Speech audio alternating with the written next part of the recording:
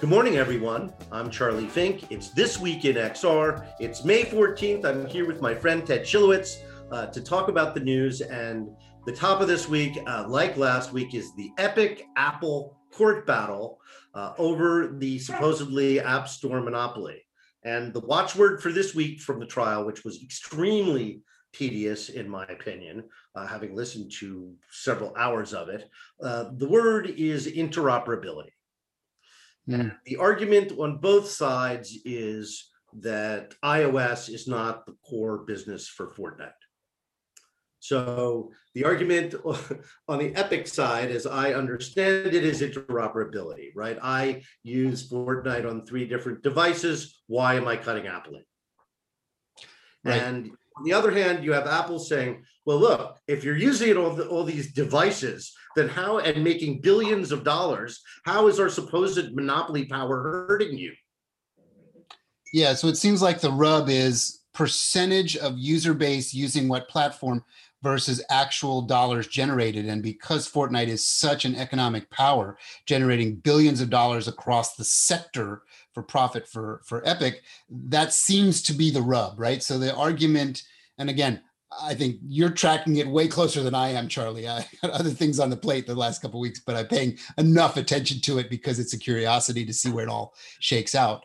But it seems like there's a real dollar discussion, and then the overlying discussion is, can Apple sort of represent that they offer something unique to their customer base, therefore they can, they're a private company, they can choose the rule sets that they want to make and the profit dynamics, and if Epic Games chooses not to play a role in that, they can leave and just parlay all their work on other platforms, right? Well, based on the judge's comments during the trial, observers are starting to speculate about there being kind of a split decision here.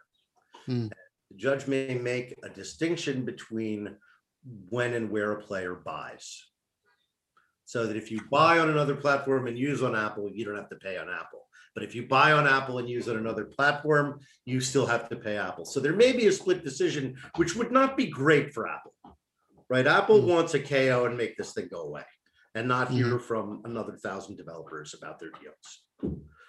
But if the judge splits the difference, Apple's ability to kind of set stringent rules that they won't negotiate will be compromised, and it'll be hard to maintain that wall against large companies like Epic. Right. So why they're paying so much attention is there's just a lot at stake. Right? Interoperability, as we've been observing, is becoming a bigger thing everywhere. Right? Everybody wants to access the same content on any device, and the people who can do that, Zoom, great example. Yeah, win. Right. Minimal friction. And we're having Corey Grenier on from Genie as our guest later in the show, and he is building an AR platform around the principle of minimal friction.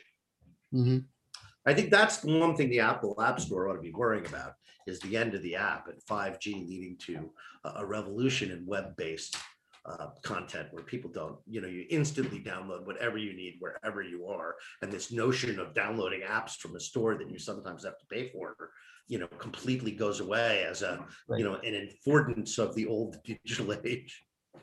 Yeah, that's the interoperability play, right? The whole idea is that everybody wants things to live on just a ubiquitous platform that they can access all that information. It's still a bit of a dream, right? Because the reality is, if you want specific things to work on your smartphone in the way that you want them to work, then you need to have, specific API and a specific use case. And again, that's part of that as an app. Part of Apple's argument is, if Apple hadn't invested in all this technology, there would be no Fortnite. So why is Apple supposedly now not allowed to participate in the revenue from what they built? Right. So anyway, I'm putting my money on the split decision. I think no one will be happy, but it's going to change things for the app stores, because I think their monopoly power is going to start to recede pretty quickly now. That new devices, dual band 5G devices are coming out, and I think that's really going to challenge the tremendous market power that they've had in the mobile age. Okay, moving on. Next story. New headsets in the air. In fact, 4 of them, 2 from HTC and 2 from our friends at Pico, all have eye tracking and high resolution, wide fields of view. over 120 degrees. We were talking about Campfire last week, another new headset based on Meta technology that also has a super wide field of view. So it looks like our headsets are starting to grow up. Yeah, well, this is all part of the maturity of what we would broadly refer to as market segmentation, right? Facebook and Oculus own a certain part of that market. They're very successful at what they're doing, and the other players that have been in it for as long as Facebook and Oculus have been are looking at what's left in the marketplace, and they typically go upstream. They go toward the enterprise stuff. They go toward the other use cases and the return of out of the home VR entertainment and so forth and so on, things that are going to separate from a low cost, high quality, but low cost home use device into things that fit and are designed to drive with the graphics power of PCs and that use case. So, I'm good on HTC for staying in the game and finding the marketplaces where they exist for these kinds of headsets, because it's important to all of us. Well, I think it's hard to see in the United States how important HTC is in Asia, for example, where you can't get a Quest for love or money. So the focused and tethered PCs are very, and of course the Sony PC VRs are the alternatives. So Quest, although they've sucked up all the air in the room here in North America, they really are playing catch up elsewhere in the world. So, right. And there were some leaks around the PSVR resolution game as well that looks to be considerably high. So we're getting, over 2K on each eye now, which starts to remove that screen door effect and stuff Charlie, you and I have been talking about for years and professing as best we can that all the people are like, it's cool, but why do I feel like I'm looking through this sea of muddy pixels? I said, that's a year-over-year problem that will get solved and is continuing to get solved by the manufacturers to the point where you will have clarity. And we're starting to see that, come to reality now in the 2021 age of these headsets. Speaking of new headsets, it looks like Niantic is delivering some more tools. They call it Lightship. It's an SDK, software development kit for developers to give them the power to geolocate content anywhere in the world. And what's more, have that content be spatially aware. So that they're not just placing content, they're placing content that knows where the light pole is, right? They're placing content that knows where there's a corner to hide behind. So for game developers, particularly people doing location-based games, AR games outside, this has the potential to create a tremendous palette for developing new kinds of entertainment. I agree. I think this is a very significant announcement. I think it's because it's a little obfuscated as to what it can actually do and what its power is.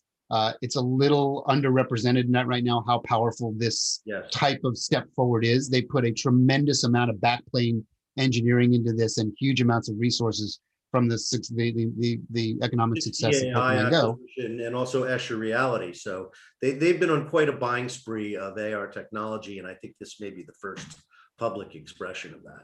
Yeah, I think we're going to see a lot of value out of this for a lot of developers. Yeah. Well, good on our friends at 60AI and Escher, and of course Niantic, continuing with the maker of Pokemon Go to show people how AR can be used. Let's move on to the next story, Spatial. Also introducing its WebGL upgrade, which enables web AR. That distinction is important to them, so I'm making it, even though I'm not quite sure what it means. But what it does mean is Spatial, which is a popular collaboration platform, is going cross-platform. Again, interoperability is the word. So, this is Spatial without a download, Spatial on a browser. And it really is quite good. Spatial is also seeing, and although they won't give specific numbers, they are seeing a significant number of casual users, artists, and creators using Spatial as a platform for sharing their art, for making art cooperatively, or just for meeting friends and watching TV, because you can bring in your browser, anything you see on your browser, whether it's YouTube or Netflix or broadcast TV even, you can share in a spatial room. And of course, you and I have been a big a big fan of spatial in the VR and MR worlds, and they're finding a broader audience by allowing it to, as we talked about in our interview later, the interoperability play, right? Like the more you allow more people to access the tool with lower barriers to entry, the more enjoyment they'll find from it and use case they'll find it. And it seems to be a pretty interesting running theme for us. We talked about Verbella last week, and we talked about spatial, and we talked about Altspace and Rec Room, and it's just this curiosity as who's going to be the real breakout, who's going to be the Zoom, right? Who's going to be the one that again, I continue to believe that the FANG companies are going to come in and buy the winners, and by the winners I mean Spatial, Engage, and Verbella. Right. There are lots of others, but those are the guys who seem to be making the most noise, attracting the largest partners, and growing. And again, as I think Spatial has admitted, growing in some unexpected ways. Spatial has been very strong in pivoting and hustling around where the market is going, and I admire that about them. They launched focused on see-through devices like the Magic Leap and the HoloLens, and quickly realized that the game is going to be cross-platform. It's going to be mobile. It's going to be desktop. It's going to be Oculus Quest, and now tethered. They've added tethered headsets, so anyone can be in a spatial room and have some level of agency. And now you don't even need an app to do it. So good for Spatial. Lots of interesting things going on in remote collaboration right now. It's a very, very fast moving category. So that's the news this week, folks. Let's go to our guest, Corey Grenier, and his startup, Genie, GEENEE.AR, launching next week. Our guest this morning is Corey Grenier, founder and CEO of Genie, a SaaS-based platform for codelessly creating AR apps that can be seen by any devices. And I gather, Corey, you're headed toward a public launch next week. We are. Yeah, it's been years in the making of R&D, and we're finally coming out the other end of user acceptance testing. We're excited. Now, you and Ted don't know each other. No. We do not. This is our first meeting, but I am very, very curious about what you've been working on in the background for, it seems like, a number of years to develop a platform that is potentially the most user-friendly, from what we just did in our pre-discussion, user-friendly way to build into the world of augmented reality, at least today on a smartphone, and then probably in the near future on even more powerful platforms that look like they're coming from the major tech giants. That's correct. I began my career in computers with Lenovo that acquired IBM. And the reason why was the belief that connecting people with technology and information was going to really accelerate humankind and our culture. And I think we're at the stage now, which Charlie has been really on the forefront of, is spatial computing. So it's not just about the physical hardware, which it used to be, and making it faster. It's really presenting information, data, as Charlie would say, painting the world with data, and also transacting on multiple surfaces, which is really exciting. So we're really at day zero, but what we find is the world needed a system sort of like Wix for web AR. So, Wix really simplified the experience of web creation. You didn't have to go through a lengthy procurement process to find that web developer, and you could publish in minutes and hours, in days, but definitely not weeks, months, or longer than that. So that's what we've built. And it's also a similar experience I learned at Snapchat with the Snap Lens Studio, which was you can never hire enough designers and engineers to develop all these AR experiences. There's been 1 million lenses created by the community, and it was done by creating a really powerful tool. And so we have that similarly. We have a tool for creation and sharing, but it's all based on web-based, which actually eliminates maybe a 60 or 90 second download for a 30-second experience. So it's actually it's removing that friction. Yeah. So you basically go on a browser. Absolutely. You go on a browser, you build out, and then you publish to your mobile app, your smartphone application universe, and boom, it shows up. Am I stating that correctly? Yeah, the benefit of it is you have 3.6 billion devices that are connected to a browser, and that's only going to grow. It actually grows every day, exponentially. And one of the compelling things I saw during the Super Bowl was Cheetos did this campaign where they showed a QR code for an AR experience. It's really one of the first times where you have a call to action showing a QR code for AR, and this was Super Bowl. The issue with that is, while I love Snapchat, it's an amazing platform, the average age of an NFL viewer is 55. They're probably not on Snapchat. Skewed the so wrong they don't way. have the app installed. It's a missed opportunity. But with Web AR, before you kind of jumped into the Snapchat thing, so maybe you can rewind. You mentioned that you were at Lenovo. I remember your amazing bio. I don't want to take the focus off of Jeannie, but I do think that people listening to this podcast would be amazed by your journey, and you're still a young guy. It really isn't fair, but I so admire you, and this story is a good one. So please share it. Yeah, I was recruited. I was born in Silicon Valley, recruited to go to China, and worked in Beijing for 8 years. Learned the language, and I was back in Silicon Valley, and I asked Silicon Valley Bank, "What's the best hardware company you've ever seen?" And they said there's this startup at Stanford that's making like GoPro. They literally said GoPro for glasses. And so I showed up the next morning, and I went back to China, and I quit my job and came back and joined the team. And we ended up manufacturing the product. We shipped it. We'd done a crowdfunding. Tim Draper and his son Adam Draper had backed it, and we got it on the news. ABC News, Katie Couric wore it live on TV. Macklemore and Ryan Lewis wore it in a concert right before winning a Grammy. And then Snapchat bought the company, and we ended up making Snapchat spectacles.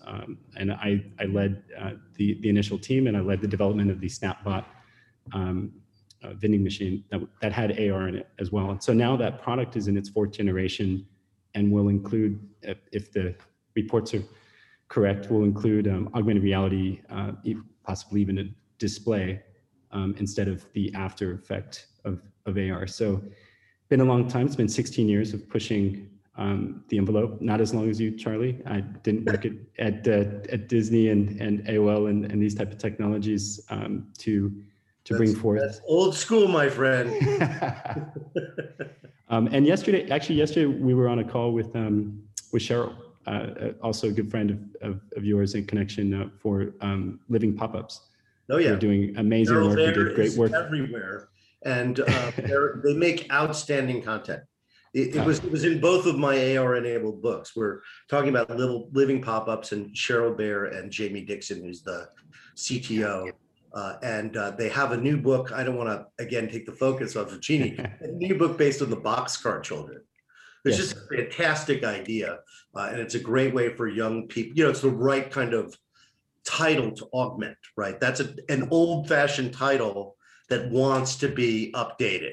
And I just think it's a fantastic approach. I'm sure it's going to be great. She was part of the early Fox TV team that started The Simpsons. So this kind of entertainment is really in her DNA. Yeah. So she'd be a great partner for you.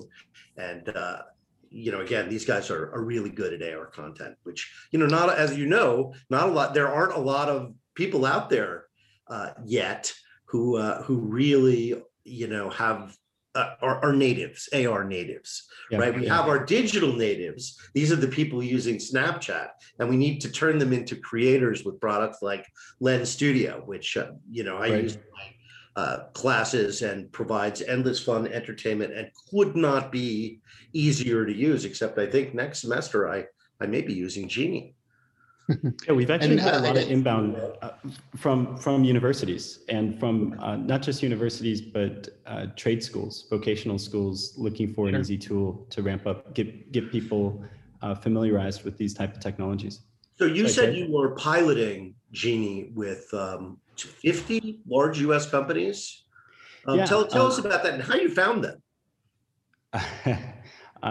It seems easy. I guess it was 15 years of relationship building that they would take up the phone. But we are growing so fast that we just hired an SDR, sales development rep, to manage some of that outbound. But we've we built up a reputation slowly, which is, I think, the best way to do it, organically, and building trust. And for any Fortune 500 company, they got to believe in three things: the person on the other end of the phone, the company, and the product. And if they do those three things, then you're going to get a conversion.